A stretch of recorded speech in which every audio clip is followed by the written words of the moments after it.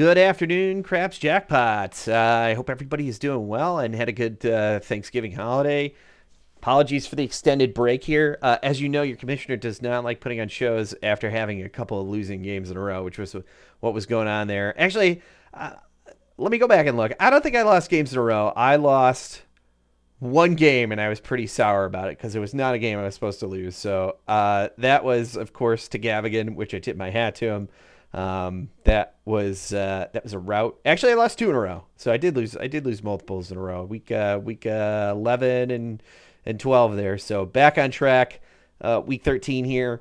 We go over some of the recaps this week, and then the final week before dreams are made and hopes are broken. But let's cover week 13 before we move into the coveted 14 week here. And we've got some playoff implications, some saving stuff. There's always playoff implications like after week 8, but now, I mean, we're staring it right down the barrel here.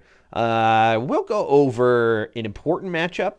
That was Hans Mollman and Pontiac Bandits. Pontiac Bandits really needed this win, and then Boston Scott decided to take a massive deuce on their hopes.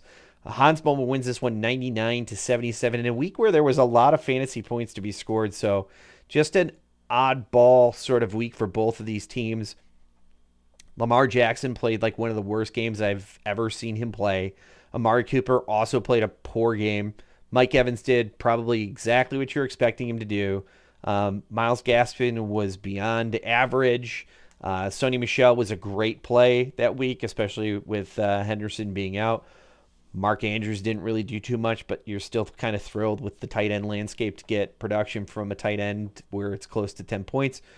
OBJ caught a touchdown pass for 28 yards, and he got 2 catches for 10 points. So, sure, totally flex worthy. And then Miami's defense is really solid. So 9 points for Miami's defense. And when you look at some of the top ones, like Buffalo playing the Patriots, and they basically did nothing on that Monday night game, it is a bit of a problem. But anyway, that's good enough to land the Jeff Squared team with 99.2. Just not cresting 100. And then on the opposite side of the ball, you had some real disappointments happening. Patrick Mahomes, not the year you expect from him. I'm taking a deep breath because it's like I want to say nothing but good things about Patrick Mahomes and how he can he's got a great ceiling.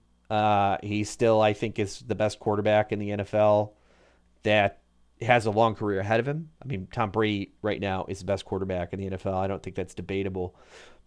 Christian Kirk coming in with 1.4 seemed like a good spot where Hopkins may still be playing from behind, but Kyler Murray passed the ball 15 times in that game.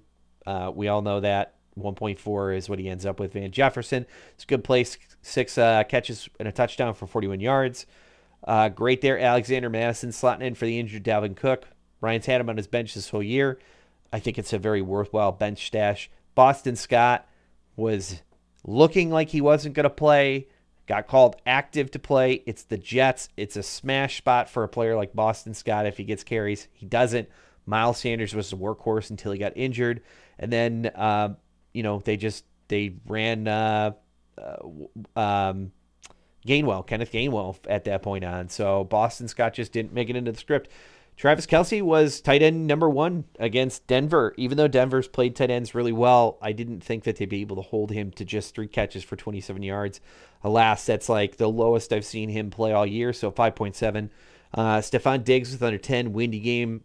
There wasn't a lot to be thrown around in that one. And then LA's defense on Jacksonville. Man, you really hope for more points than they got here. Aaron Donald threw James Robinson down to the ground like a rag doll at one point in that game. They got 2 fumble recoveries and 2 sacks, and they let up just 7 points. So good enough to get him double digits with 10.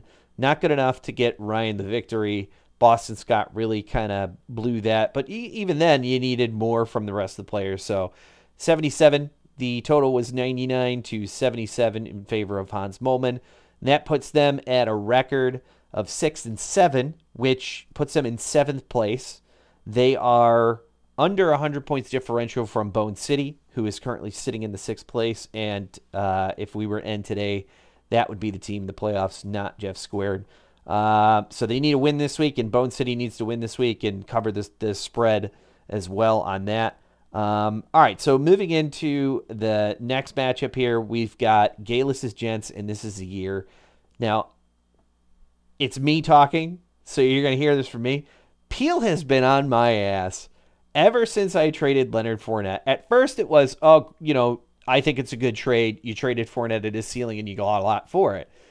Since I traded Leonard Fournette for Mark Andrews, Leonard Fournette has had just one game with under 10 points. The rest have been over 10, and he's averaging over 20 points a game. So Leonard Fournette has been phenomenal down the stretch. He's looked good out of the bye. He's getting a lot of passing work. He had a 100-yard game in week 12 and 17 touches on the ground for 44 and like 10 catches, some ridiculous thing like that. 44 fantasy points from Leonard Fournette. Don't think anyone saw it coming, but he's like RB1 territory with all these injuries, which feels very weird to say. But this late in the season with Dalvin Cook going down, McCaffrey out, you've got Derrick Henry out for the year, you got Elijah Mitchell getting bumped in and out of his lineup, and it's rampant everywhere. So definitely very valuable. Dak Prescott with 12 points. It was New Orleans, they won this game. They just didn't need to put it up very much, and he was a good game manager in that one. Jalen Waddle with 18, I think, has been playing great all year. He's coming out on a bye this week, though.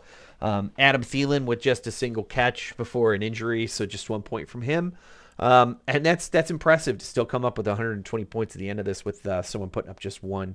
Antonio Gibson with 22, another great play. So Jerick McKinnon is out with a concussion right now, so Antonio Gibson, we're finally getting to see what all these people like myself who drafted him as high as we did, what we were expecting him to do, because he is getting the passing work with Jerick McKinnon not being involved. And this is more of what you were hoping to get production-wise from him for the year. So it's good to see that from Gibson. It's good to see that for Gibson owners. TJ Hawkinson coming back in fashion with the touchdown, 50 yards and 4 catches.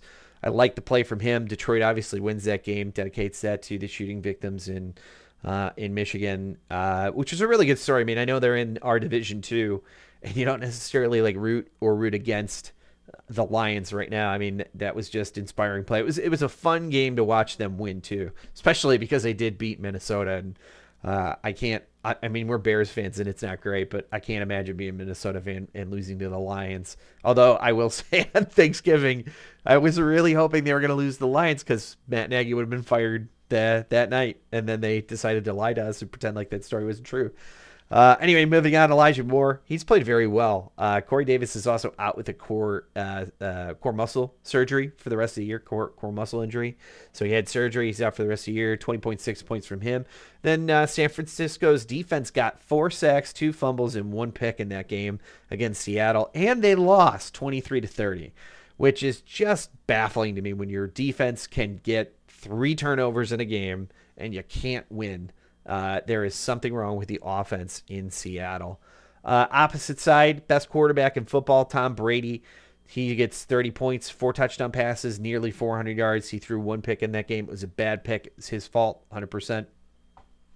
Devontae Smith thought he was going to have a lot more with Minshew under center. It didn't work out that way, but they got the run game going in that one. So 2 for 15 for him. Darnell Mooney was really expecting a lot more from him. He ends up with 5 for 27. Andy Dalton did not throw a pass over 20 yards. I don't blame Andy Dalton. I blame play calling. I think that entire staff has to go. We talk about this way too often on here. Now, Andy Dalton could have certainly done something else about it, and some of the picks that he did have were awful. Definitely think 2 of those picks were not his fault, but he certainly was entitled to the 2 picks that he just threw right into the lineman's hands there too. So Latavius Murray with 5.5. His days are numbered. I think Devonta Freeman took that job from him while Murray was injured. Freiermuth with 3 and 26. He does get a 2-point conversion for over 7.5 points. Cortland Sutton 2 for 15. Very similar stat line as Devonta Smith. They both get 3.5 points, and then Baltimore's defense ends up with just a sack, and they let Pittsburgh win that game 20-19. Ben Roethlisberger, it's always a bad sign when your defense can make Ben Roethlisberger look pretty good. And I was high on Roethlisberger coming into the season, and I could not have been more wrong. So Galus wins this one 120-67. Oddly enough, not the biggest blowout of the week. We will get to. Actually, it was the biggest blowout of the week, wasn't it? So moving on to the next matchup of the week. In week 13, we had Camp Dude and Thundercats. I got to tell you, I was really rooting for Peel in this one for my own reasons. I would love to get second place by, but Mick pulls this one out. Kirk Cousins is a fantastic slot in play here. Joe Burrow didn't play poorly, but Cousins beat him by 2 points. That wasn't a deciding factor in how these teams were going to perform. Tyreek Hill, just 4.2. Again, a very weird game script for Kansas City to win against Denver. They did a lot that didn't involve Tyreek Hill, and I actually think that's the least amount of targets he's seen since. So he has 5 targets, 2 catches. I should correct myself. That's the least amount of targets he's seen since week 2, but that's the least amount of catches that he's had since 2019, which is kind of crazy. Cordero Patterson, 12.6 points, and I think if you had asked me like what a solid flex play would have been this year. I would have told you pre-draft, I would have said, I think Mike Davis will be underrated. If they play him like they played him in Carolina, I think Mike Davis will do well in Atlanta. That's what I would have told you, and I would not have been more wrong. Cordell Patterson still being listed as a WRRB. He is very dynamic. He is the engine that runs that team. Can you believe in 2021 I'm saying Cordell Patterson is a top 10 running back? No, because that's not how he was classified. But the Bears used him in that position too, so I'm not surprised that he's running the football. I'm more surprised that he's as valuable to fantasy owners as he is, and to Atlanta on that point. Joe Mixon with a quiet day. He didn't look great in this one. One rushing touchdown, 50 yards, and he lost a fumble as well. I know he's a little banged up after the game here. He's questionable to play this week. He'll play. He didn't practice. He's sick, but he looked banged up too. Now, James Conner's going to be interesting the rest of the year because I think Arizona's going to go right back into using Chase Edmonds, who comes back off IR supposedly this week. We'll see if that happens. If James Conner comes back, that doesn't really kill James Conner's ceiling, which has mostly been his floor anyway, because he's very touchdown dependent, and they're in the red zone a lot. He's got 12 touchdowns in the year through 13 weeks of football 12 weeks of football that they've actually played. So James Conner is reliable to get you a touchdown this upcoming week. So you're going to look at a good, solid floor with a guy like James Conner, and they like him there. And he's played well this year. I did not think that was going to happen. Another thing I didn't think was going to happen was Rob Gronkowski putting up numbers like this. Would have told you at the beginning of the year, I think that he's in the top 7, but he is tight end number 4 going into this upcoming week against, we'll get to those matchups in a bit, but he goes 2 touchdowns, 58 yards, 4 catches. Antonio Brown being out helps his value quite a bit because I think he fills more of a role in the center of the field than a guy like Mike Evans would do. Godwin's all over the place. Gronkowski covers that, and he's reliable because we all know the story of Tom Brady working with him for quite some time. Josh Jacobs looked fantastic. He had 9 catches, a rushing touchdown, 52 yards. Kenyon Drake is out with broken ankle for the rest of the year, and he is pleading for a rule change. If you watched that game, you saw that ankle injury, and you know exactly why. Other side of the football, anyway, that's enough to get Mick 117.3. On the other side of the football, we've got Russell Wilson, who put up 18 points. He actually looked good in this game, I thought, all things considered. I really would love to see the Russell Wilson of old run around a little bit more than he has been this year, but, opportunity not there, and they are officially completely out of the playoffs, so it will be interesting to see how they decide to treat that football team for the rest of the year. If it's me, if I'm Pete Carroll, I'm going to try to see what I have in Rashad Penny the rest of the way. They've held on to him for so long.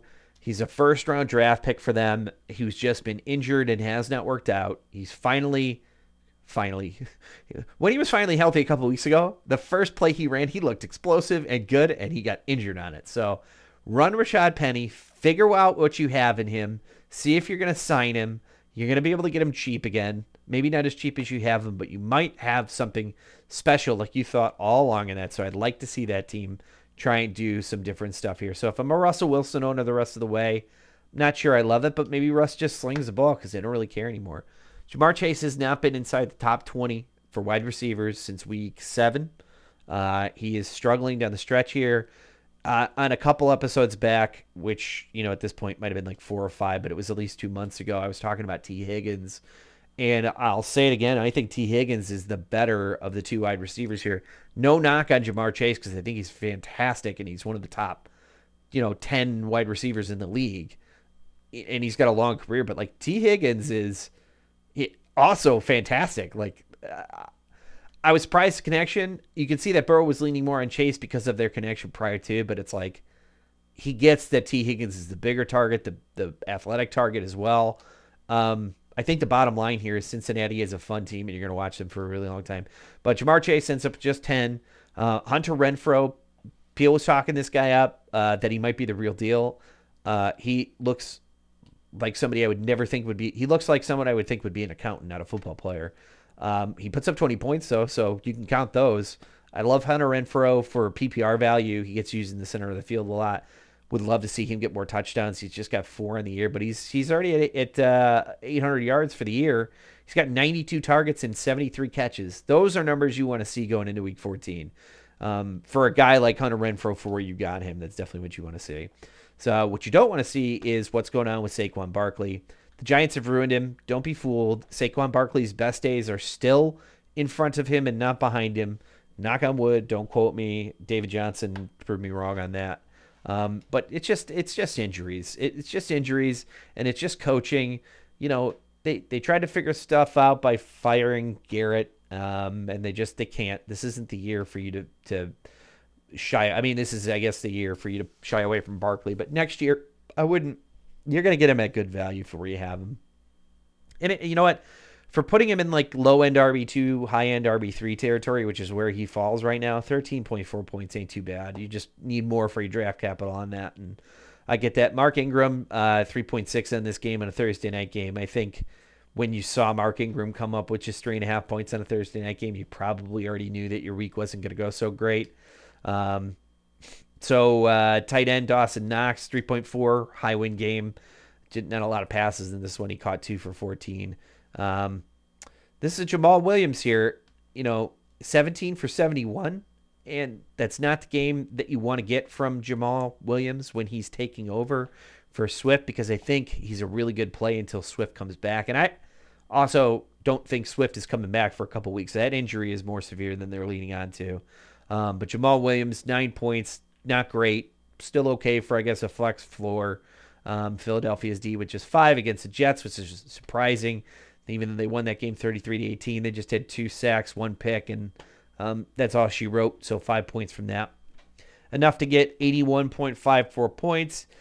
And that puts Mick at 117-81.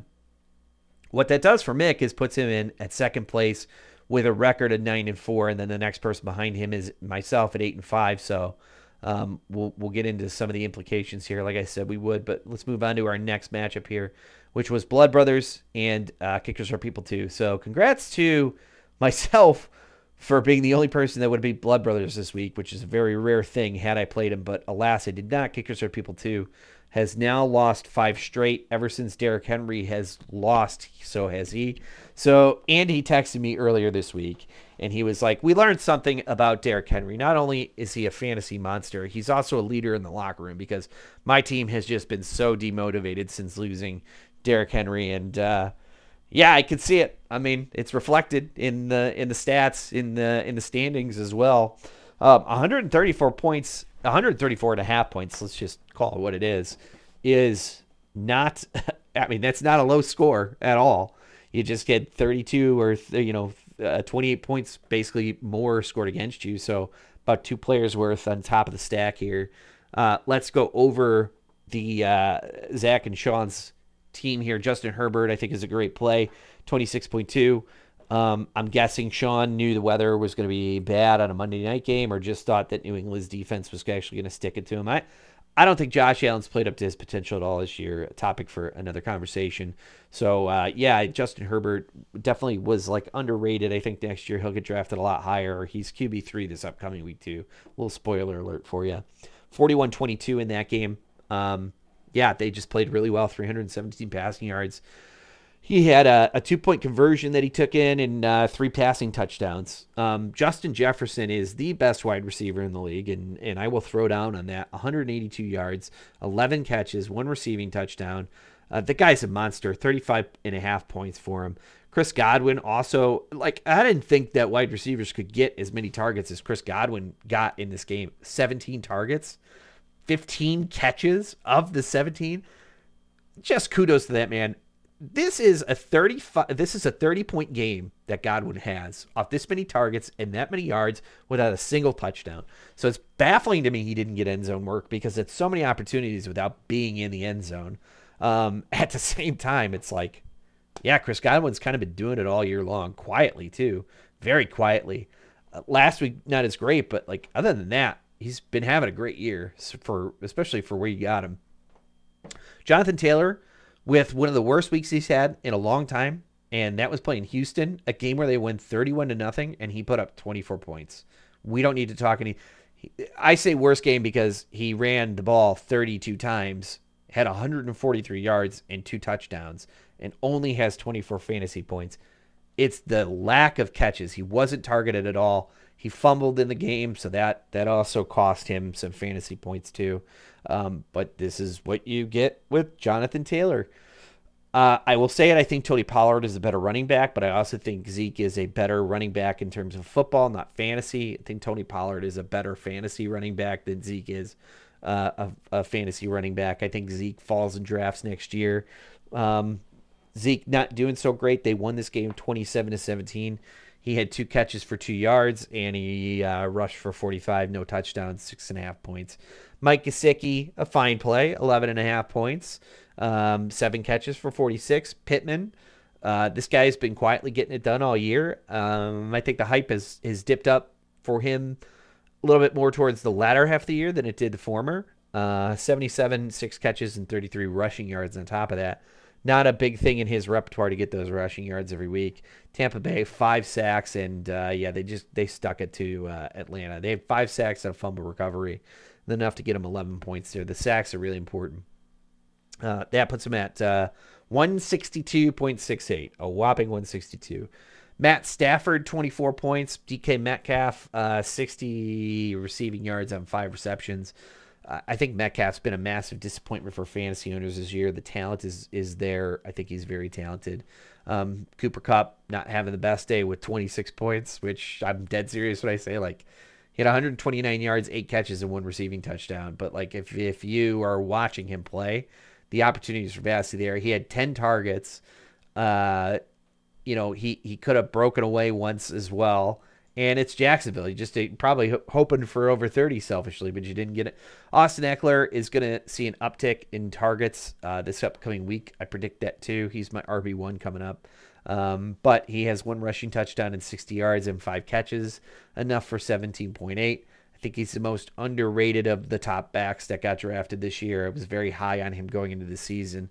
Elijah Mitchell with 17.4.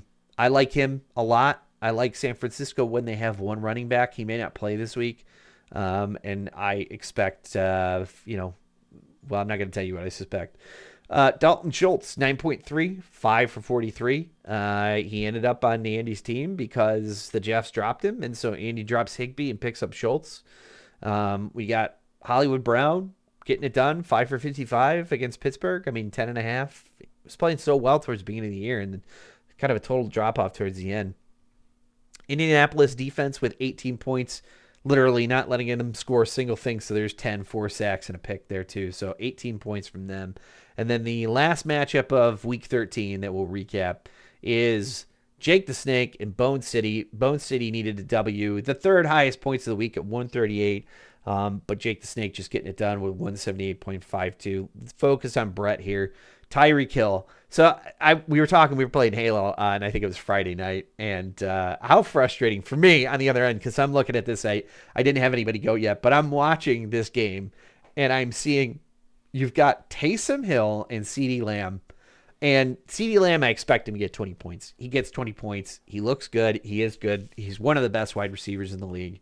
Again, that belongs to Justin Jefferson. I digress. Taysom Hill has 264 passing yards, 101 rushing yards, and 2 passing touchdowns, and 4 picks. Okay, so off the 4 picks, you got minus 8 points. Taysom Hill ends up with 25 points. It's the most ridiculous thing. He rushed for 100 yards in the game and then had, close to 300 yards on top of that in the year. So I'm watching him just like, really? Fantasy, we're allowed to have like a really shitty quarterback throw this many picks and still break 20 points. And that's what happened. So I think the biggest disappointment for me, because I had a lot of DFS play this week with Brandon Ayuk, and I still won some money because I had Kittle too. But I played Ayuk because I thought maybe they'll split, but at least it was one way or the other. I kind of hedged up on that. So Ayuk, I thought, yeah, I mean, let's get him go. Let's scheme for him so that he can get some work done. Shanahan has a grudge against Ayuk. So to me, he's a landmine the rest of the year. To me, you drop him and you let someone else pick him up. And I know that's tough to hear. And you might see one good week out of him and be like, oh, why would I do that? But Ayuk is just, they're not going to scheme for him. Shanahan has him on a shit list. For whatever reason, he does not trust Brandon Ayuk. So I think you put him in the doghouse as well. Najee Harris with a pretty quiet game by his standards. They won this game. They didn't need him to produce as much, but 15.5 for him. David Montgomery with a not quiet game on a game that the rest of the Bears offense could not function. 28.1 with 90 rushing yards, 8 catches and a touchdown. The 8 catches was pretty awesome to see. One of the saddest stories to me this week is outside Kenyon Drake's nasty injury that should have never happened was Logan Thomas. 1 touchdown, 48 yards. From a fantasy perspective, it was great to see him produce. He got injured in this game, and he is now on IR again, so his season is effectively over. He's not a spring chicken.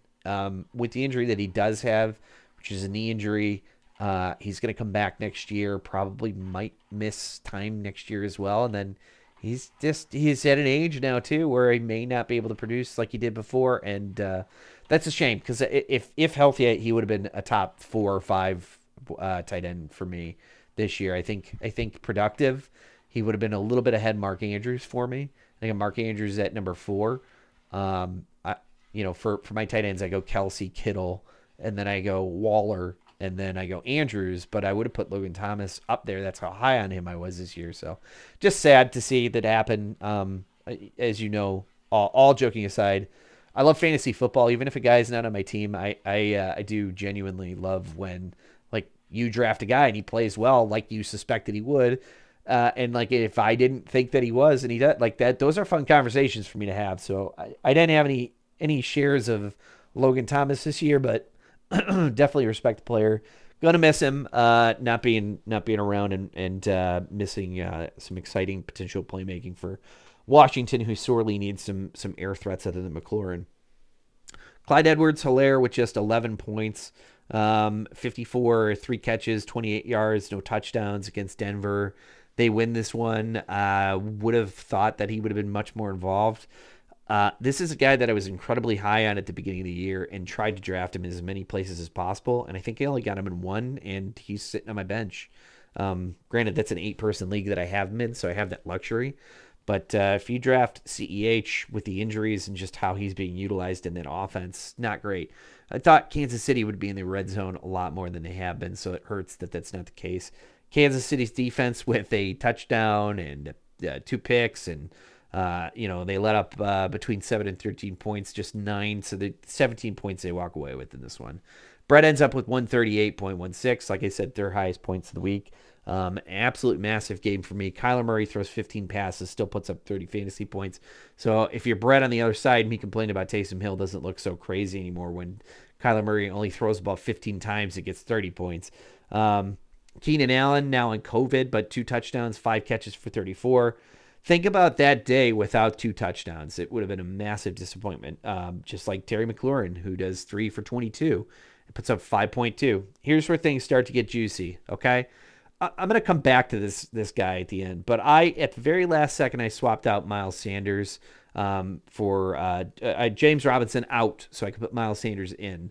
I'm happy I did it. Miles Sanders is out. He'll probably go back on IR. That's my guess. They might sit him, but I think Miles Sanders is probably done from fantasy, regardless of whether he plays for the rest of the year, which sucks. Very talented guy. Just by the time Philadelphia decided to be a running football team, he was on IR and just has not been able to get back on the field. George Kittle, there's a guy who got back on the field. he's not the guy I was highest on this week, but man, 181, 2 touchdowns, 9 grabs. You can tell what they're doing without Deebo Samuel. They're just funneling to George Kittle. And then Deontay Johnson, if you watch this game, he did nothing in the first half. All these points came in the second half. He had 2 touchdowns, 105 yards off 8 catches. Love Deontay Johnson strictly because of his floor, a lot of catches. Buffalo's defense against New England, I mean, that should have been a slugfest with a lot more happening, but all they did was get a fumble recovery on that one, so they just ended up with 3 points. Yes, I intentionally skipped Javonte Williams, so if you're even listening at this point, which I know I feel like I'm ranting a bit, anyone who's talked to me, this has been the running back that I will tell you, high and low, would be a league winner for anybody. Now, I thought Melvin Gordon would start to become a little bit more irrelevant, but he has actually played pretty well, so it's not going to happen. But if Melvin Gordon, for whatever reason, finds himself off the field, Javonte Williams will be the guy that wins you your fantasy football league because of where you drafted him, because of how much you spent on him, and because of the speculation and the upside. So the third running back to go in the draft, I think appropriately the third running back in the draft, but my, oh my, he is just a special talent, and really, really, really going to be looking forward to what they do with him next year. So that puts me at 178.52, highest points of the week, $25 coming my way. Moving into the matchups in the final week here, just because of the implications of what's going to happen, we're going to take a little bit longer on this podcast to talk about these fantasy matchups here. So since we're talking about me here, let's go me again. And we got Galus and Jake the Snake here. So Galus is 5th right now at 7-6.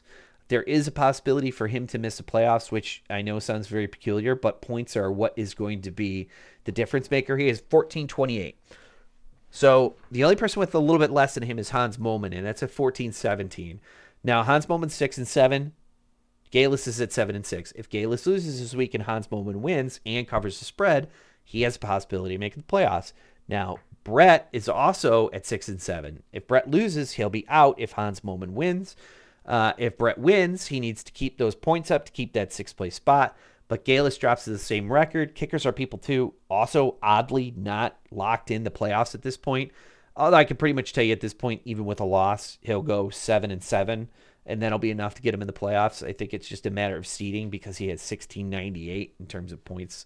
So you're looking at, somebody who just is trying to figure out if they're going 4th or 5th, right? Are they going to play the higher seed, or are they going to play the lower seed at that point? So, so this week's a big week for Jake the Snake as well, for myself, because if and I've been talking to these guys all week about this, right? So if Camper Dude loses this week and I win, that puts us at a even record of 9-5, and I'll have the points. Right now I'm over 100 points, or 98 points more than Mick has.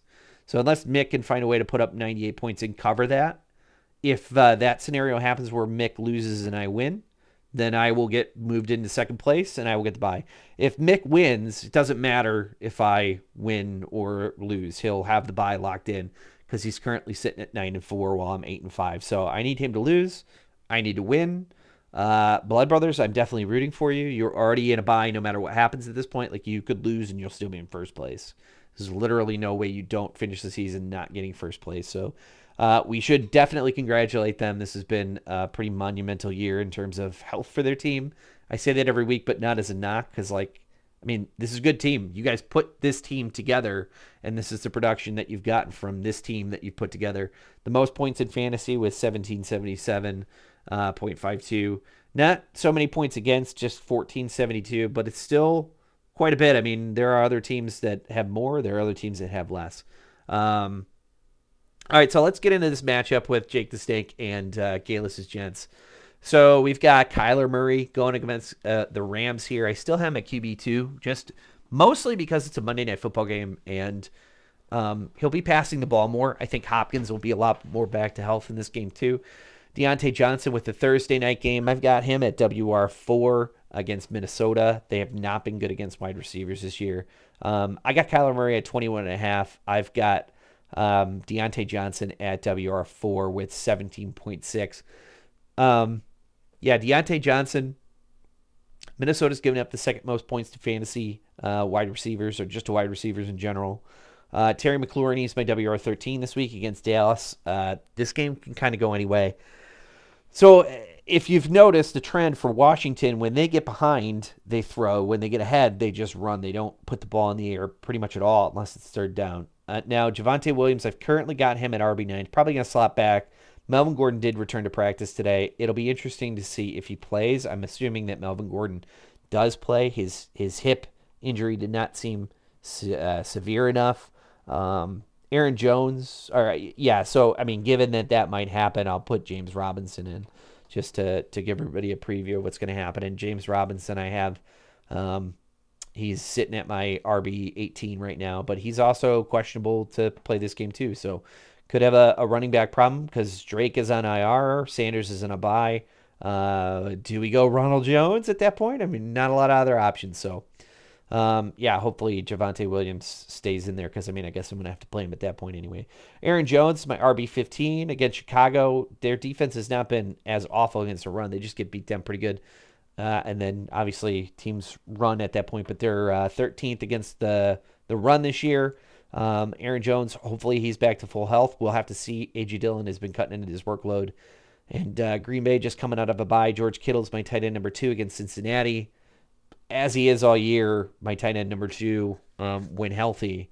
I think that stays the same here. Cincinnati's pretty good against tight ends.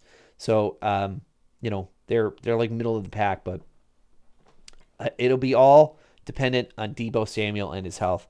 Hopkins is my number 10 this week. I expect a lot more. I think they're going to force feed him in this one. I know he is going up against Jalen Ramsey, so I'm not expecting a huge game from him.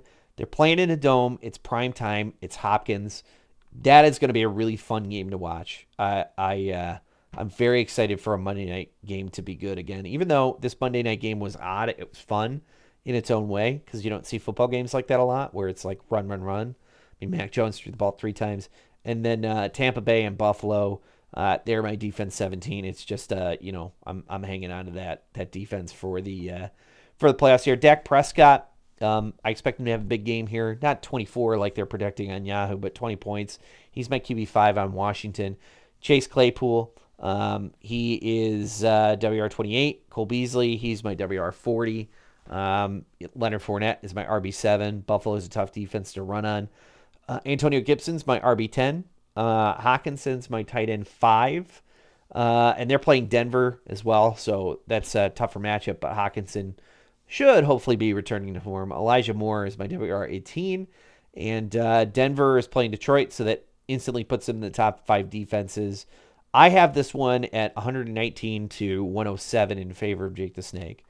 As we know, typically that doesn't bode well when I predict myself to win. Let's move on to Camper Dude and Blood Brothers here. Like I said, it's the 1 and 2 team going against each other at the end of the year. Who would have figured?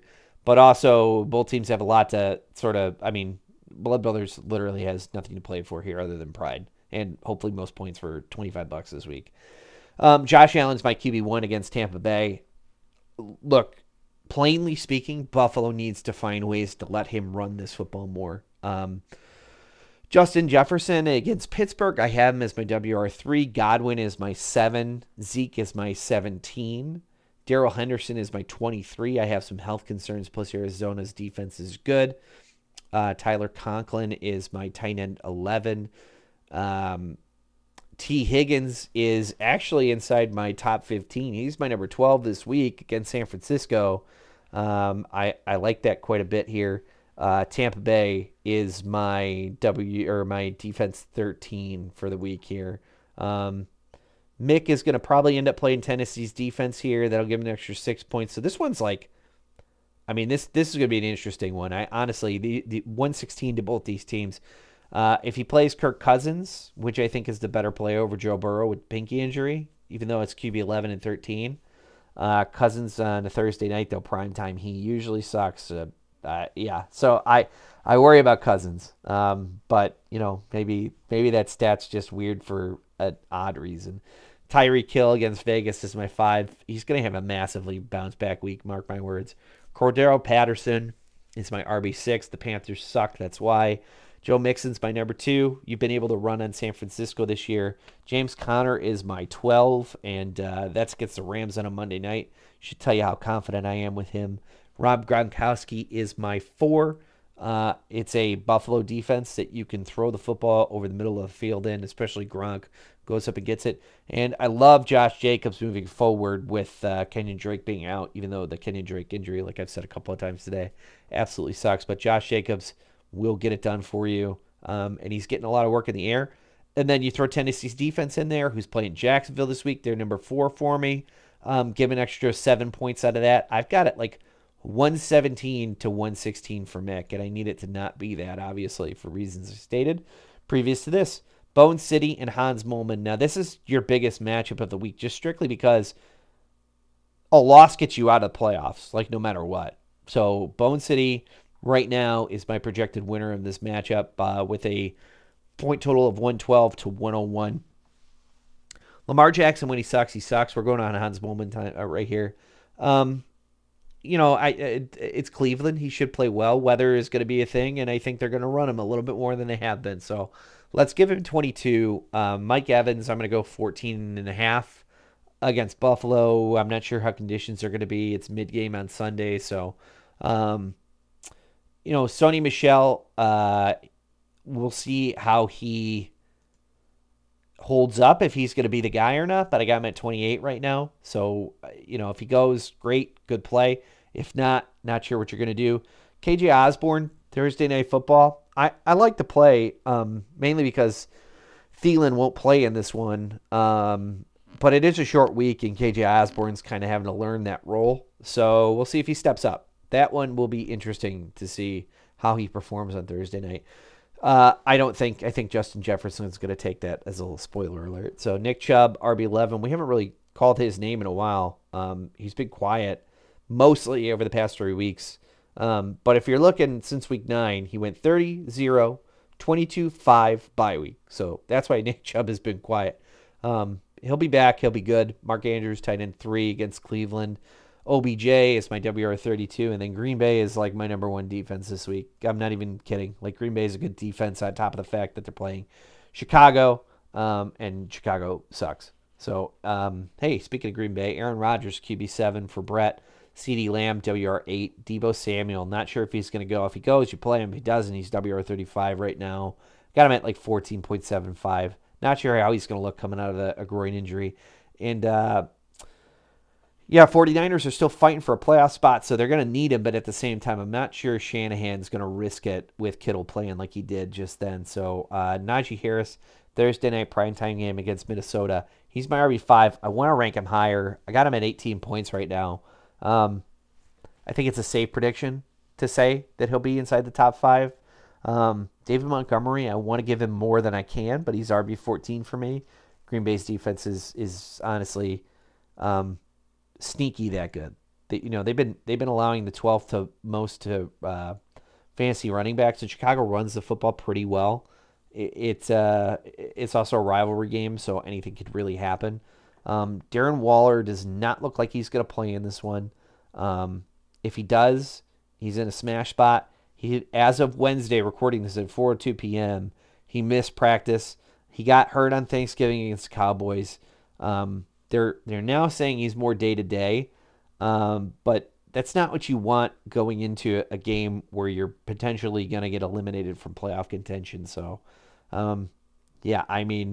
Foster Moreau was, 1 for 34 on 3 targets, and he played 85% of the snaps in this last game, which is where you were kind of hoping to slot in and play where Waller was. So I think you can play that. I think you're nervous about playing that, though.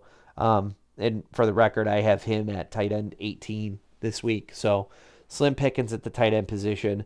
CEH, RB19 for me, basically just going to get you like 12.5 points. And Kansas City is going against the Raiders. The Raiders. So he'll get, not he'll. They'll get probably 6 points here. I don't see too much happening in that game where I think KC will finally look like the KC team. For some reason, I just think they're going to get right in this matchup against the Raiders because teams tend to do that. So, that's that matchup. I've got it 112 in favor of Brett. A lot of X factors in this one for reasons, like I said before, to 101. Yahoo's got it at 124 to 108. It's a bit high for me. Pontiac Bandits, who is, I believe, officially out of the playoffs no matter what happens at this point. Unfortunately, I tip my hat to you. That last week was brutal. I think that was the elimination one. So one of the three teams that for sure is not making it to the playoffs. This is a year, Thundercats and Pontiac Bandits. All very good fantasy managers. No knock to any of them. Just a unlucky injury-riddled year. And yeah, for Gav, it's been an odd year of having fantastic players just not producing like they've done in years past. Fantasy is all about figuring out like who you want based on years past, and then a few predictions to pop off in a new year. You draft Patrick Mahomes, and he's my QB6 this week, but he has not put up QB numbers that you care for. He looked fantastic through the first 4 weeks of the year. Can you imagine thinking his production was going to drop off? After week 6, he went 8, 15, 10, then 36, then 8, then a bye, then 13. So the second half of the year, Patrick Mahomes does not look good. He's got 12 picks, 25 touchdowns. He is ranked 9 overall in fantasy, though, which is crazy. This is why I'm saying he's still Patrick Mahomes. He's just not having a great Patrick Mahomes year. Put him at QB6, though. Vegas' defense is they're pretty good. They're pretty good. They're going to give him some looks. He'll throw a pick. Van Jefferson, you do what you got to do here. WR26 for me. Devontae Adams is WR2. Amir Abdullah, interesting play, but I totally get it because Carolina might feature him more. I don't think they got what they wanted out of Chuba Duba Huba. So Dalvin Cook probably not going to go this week. He's questionable. It's a short week, but Gav has Madison, so we'll say this: Dalvin Cook will miss this game, and Alexander Madison will be my RB3. So I predict that he'll get 18 fantasy points, which, I'd say the same thing for Cook.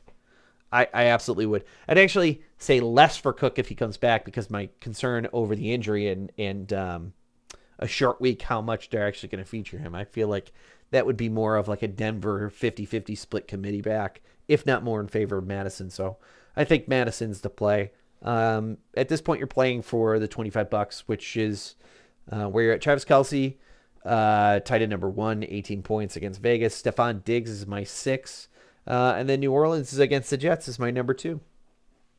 Other side of the football, Andy is not playing for a bye anymore, but he is, in the playoffs. He's playing for seeding at this point. You got Matt Stafford, QB10. That's a tough defense in Arizona. DK Metcalf at Houston. It should be a great game. Hopefully they scheme to get him going a little bit more. But like I said, I feel like if I'm the Seahawks who's officially eliminated at this point, I'm just running the football. Cooper Kupp is the number 1 wide receiver in the week. He plays a Monday night game against Arizona. I know that we said that's a tough defense, but Cooper Kupp, middle of the field, 22 points. Austin Eckler is my RB1 this week. Again, Chargers going up against the Giants here at 3:00, and they need him to produce if Keenan Allen's going to be out on the COVID-19 list this week, which it looks like he might be. He's vaccinated, so he has a shot at returning. But if he did have COVID, which they're not going to say, look at Amari Cooper. He has not played well since returning from having COVID. So, but again, I think Amari Cooper was not vaccinated. So, or no, he definitely wasn't because the time frame of return. Elijah Mitchell, interesting. So I want him to play this week. If he does, he's an RB8 for me. Put him at 14 fantasy points. I'm not sure it's going to happen, and then that backfield becomes really messy to me. I don't know what to do. Dalton Schultz, tight end 6 against Washington. Washington has been known to give up some big plays to tight ends this year. Hollywood Brown against Cleveland. It's really dropped back for me in terms of his fantasy production. So I've got him almost at 20. After coming out of the bye, he has not been the player that we had for the first half of the year where he was pretty consistent, getting you somewhere in the range of like 15 to 18 on average from points, which is great for where you pick him up and draft him. He's just not there. He went 29, 0, 13, 10, and the targets are consistent. He missed a game against Chicago because he wasn't able to go.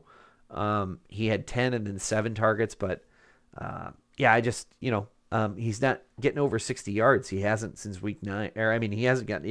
Since week 9, he hasn't gotten over 60 yards. So, and then Seattle's defense against Houston. I mean, I feel like I should rank him higher, but Houston does play well against some teams, and Seattle's not who they were before. So yeah, let's put that one up there. And then the last matchup of the week, strictly a consolation match here. Is this is the year, and Thundercats. Both teams no playoff chances, but will play regardless. And again, I mean this in all sincerity. Like this is not to mock or anything, but like I respect the hell out of the fact that both these teams are putting in players and playing. Probably don't have a shot at the most points just because of the way that their teams have performed, but this maintains the integrity of the league, which has been a big point of conversation this year, is playing your players and giving it your all. Like I totally believe that even if you're eliminated, like still paying attention to your team and giving it your best is all you can do. And I respect the hell out of you guys for doing that, especially when you feel like you don't have anything to necessarily play for at that point. So kudos to that. Again, Tom Brady.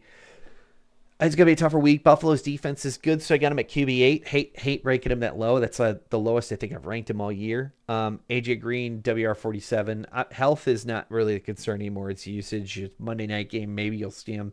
Ahmad St. Brown is my WR42 for Jake. Give him 10 points. Latavius Murray is my RB41. Give him 6 points. Alex Collins is still injured. Assuming he plays, I would put him at 7 points, but I don't think he's going to play this one. I think you got to play somebody else at running back here. Kyle Pitts is my tight end 9. You know how disappointed I've been with his rookie campaign.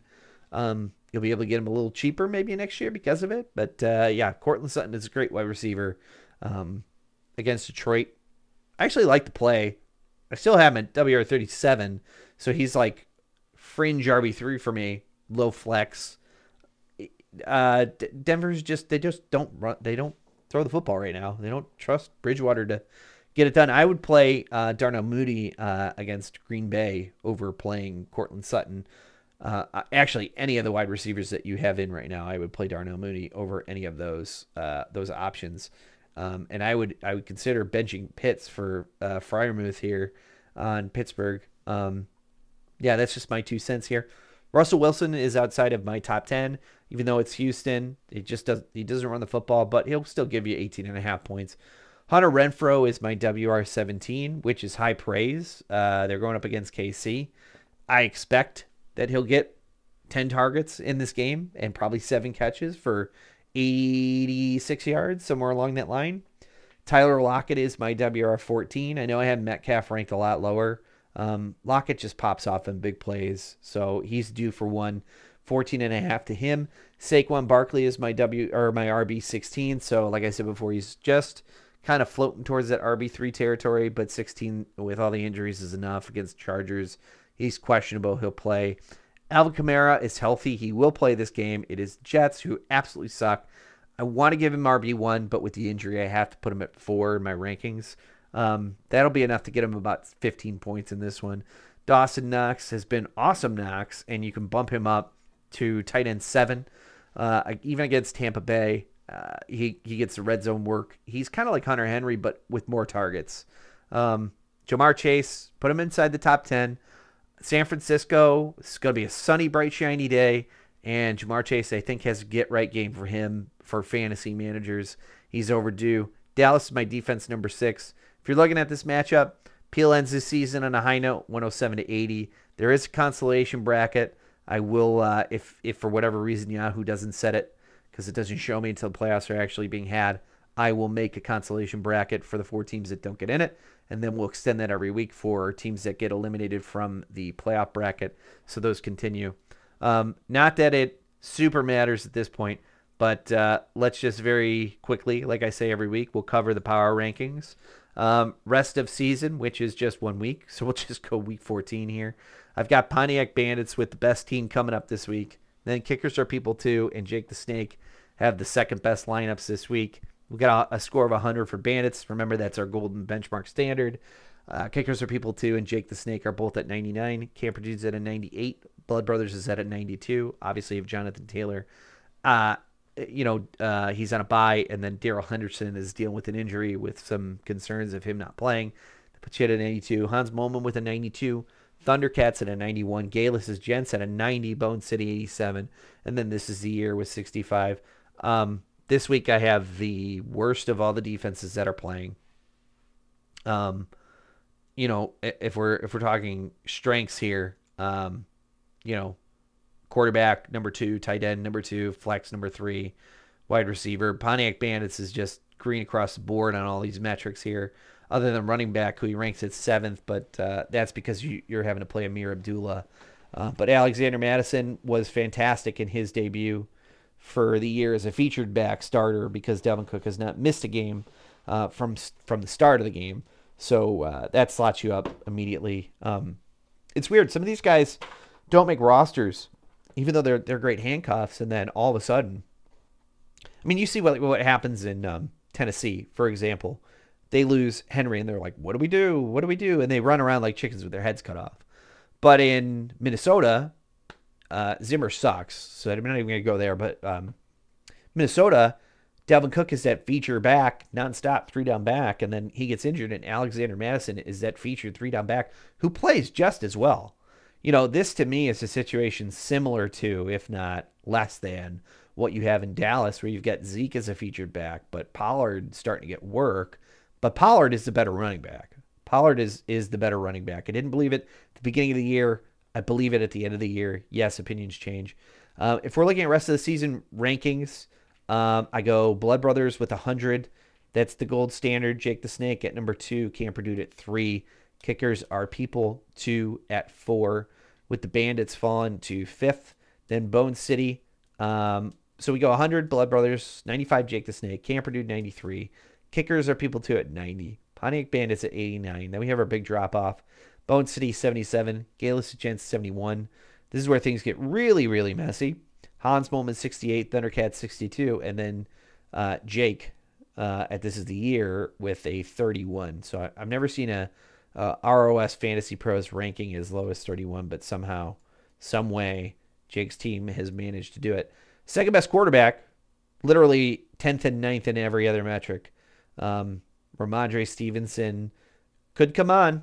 Don't forget, Damian Harris has a hamstring injury, and I love Ramondre Stevenson. Great rookie campaign for him, just, huddled behind what typically tends to be a very weird Bill Belichick offense. So that's the power rankings. If we're looking at what we would predict here to be the how things are going to end up next week with wins and losses, if we're looking at first, second, third, I think we all kind of know how this is going to go. Blood Brothers has no chance. They could go 11-3. They could lose this week to Camper Dude. So this is where things get different. Because of this, so when you get the bye, you have a greater percentage of being the league champ because you just get a free win basically out of it. So Blood Brothers has a 29% chance to win the whole thing because of that, with a 11-3 record. I hope they go 12-2. I hope Mick goes 8-5. And I hope Jake the Snake goes, 9-5. 9-5. Yeah, I hope he goes 9-5. And I hope Jake the Snake goes 9-5. But Mick has a 23% chance to be the champ with a 9-4 record. Projected to be 10-4. Least points against on the year. Not a knock, just some good luck there. Play some good fantasy defense. Jake the Snake with an 18% chance at number 3. Kickers are People 2 with a 14% chance. Galus' Gents with an 8% chance. Hans Molman with a 4% chance. Bone City, 4% chance. Pontiac Bandits cannot make it. Thundercats, and This Is the Year, have all been eliminated from playoff contention. So I will say this. The Bone City and the Hans Molman one's the most interesting thing to me, right? Right now, I give the slight advantage to Hans Molman making it into the playoffs just based on what we're seeing. But again, there's a lot of X factors in the game. Most interesting match of the week. I have to point something out, and this is what I'll end the podcast on this week. I'm making up for some lost time by extending it here. I know we're pressing over an hour on the podcast, so thanks for tuning in as long as you have, if you have. My hat is completely off to Galus' Gents. I have absolutely never seen it in my entire fantasy career, especially during any auction draft I've ever done. And I have done plenty of them, uh, both mock drafts and live drafts. I have never seen anybody end with a budget of $63, auto draft, and then make it to the playoffs. And that is likely going to happen this week. I'm knocking on wood. I am not trying to jinx you. Um, I think you've made some good moves this year to do that. You got two good running backs, but you traded positions that have been helpful to other people, specifically me as well. So good moves to take that. And yeah, quite frankly, to have a team turn around like this with 60, that's like good on you. Maybe you just auto draft every year and monitor your auto draft so you can like throw a little bit of extra money on some guys you think might hit off. But kudos to Galus and Gents here for putting together a campaign against most all odds here. There was a couple of proposed rule changes I just want to mention in verbal form. What I'll do is I'm going to make a document, probably a spreadsheet, open to everybody to add potential rule changes that they want for upcoming seasons. Two that I have to mention before I forget them. The first was presented by the Jeffs, and that is some points given to punt returners or kick returners who gain 25 yards. So I am 100% okay with that rule being proposed. I won't tell you how I'll vote on it until we get that official. That is the first rule introduction. And then Ryan introduced another rule where if you have, he saw this on Twitter, he said, if you have the most points in the regular season, you automatically make the playoffs.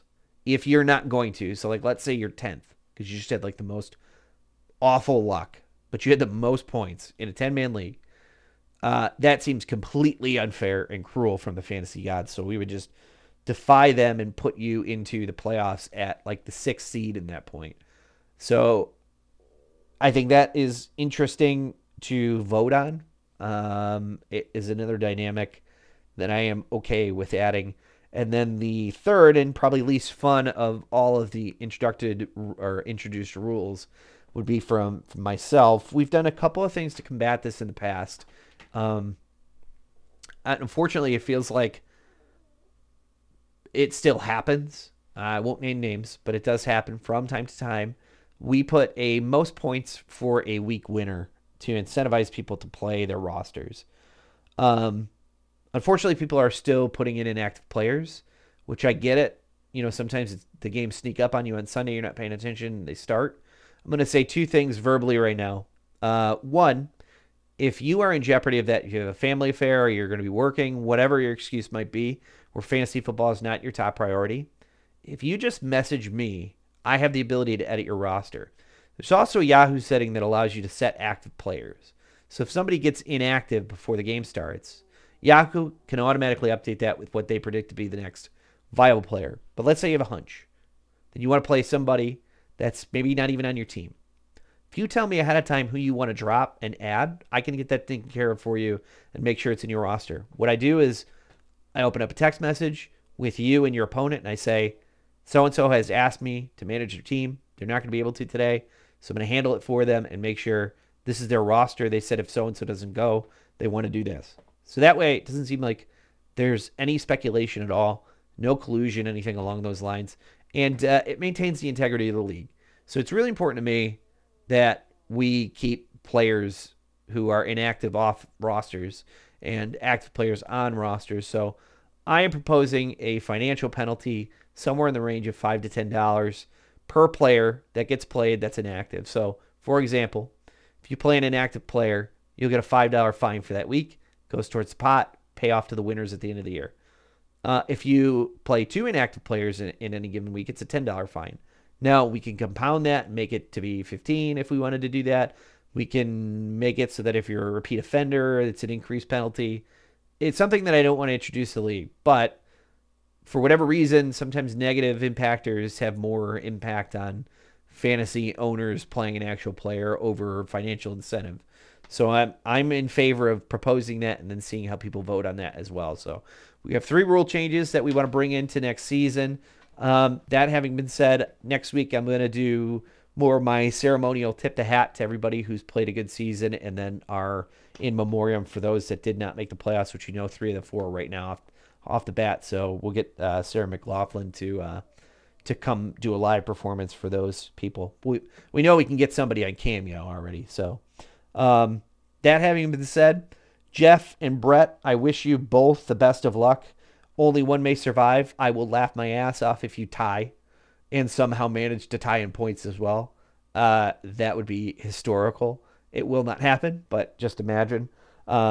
Everybody else who is fighting for your playoff spot in one way or another, in terms of seeding or, Galus, I guess you do have sort of like, I think you're a lock at 7-6 because with Bone City playing Hans Molman here at 6 and 7, one of them gets that 6th spot, and then the other one gets out. So, So congratulations to Kickers Are People Too, Jake the Snake, Camper Dude, Blood Brothers, and Galus' Gents. You guys are all playoff bound. It is just a matter of positioning at this point. Not much more to say here, other than I apologize for the lapse. The holidays are always kind of crazy. If you could believe it, I was also sick again at some point with the stomach flu right after Thanksgiving. Hope you're all well. Christmas is coming. The goose is getting fat. Please do put a penny in the old man's cap.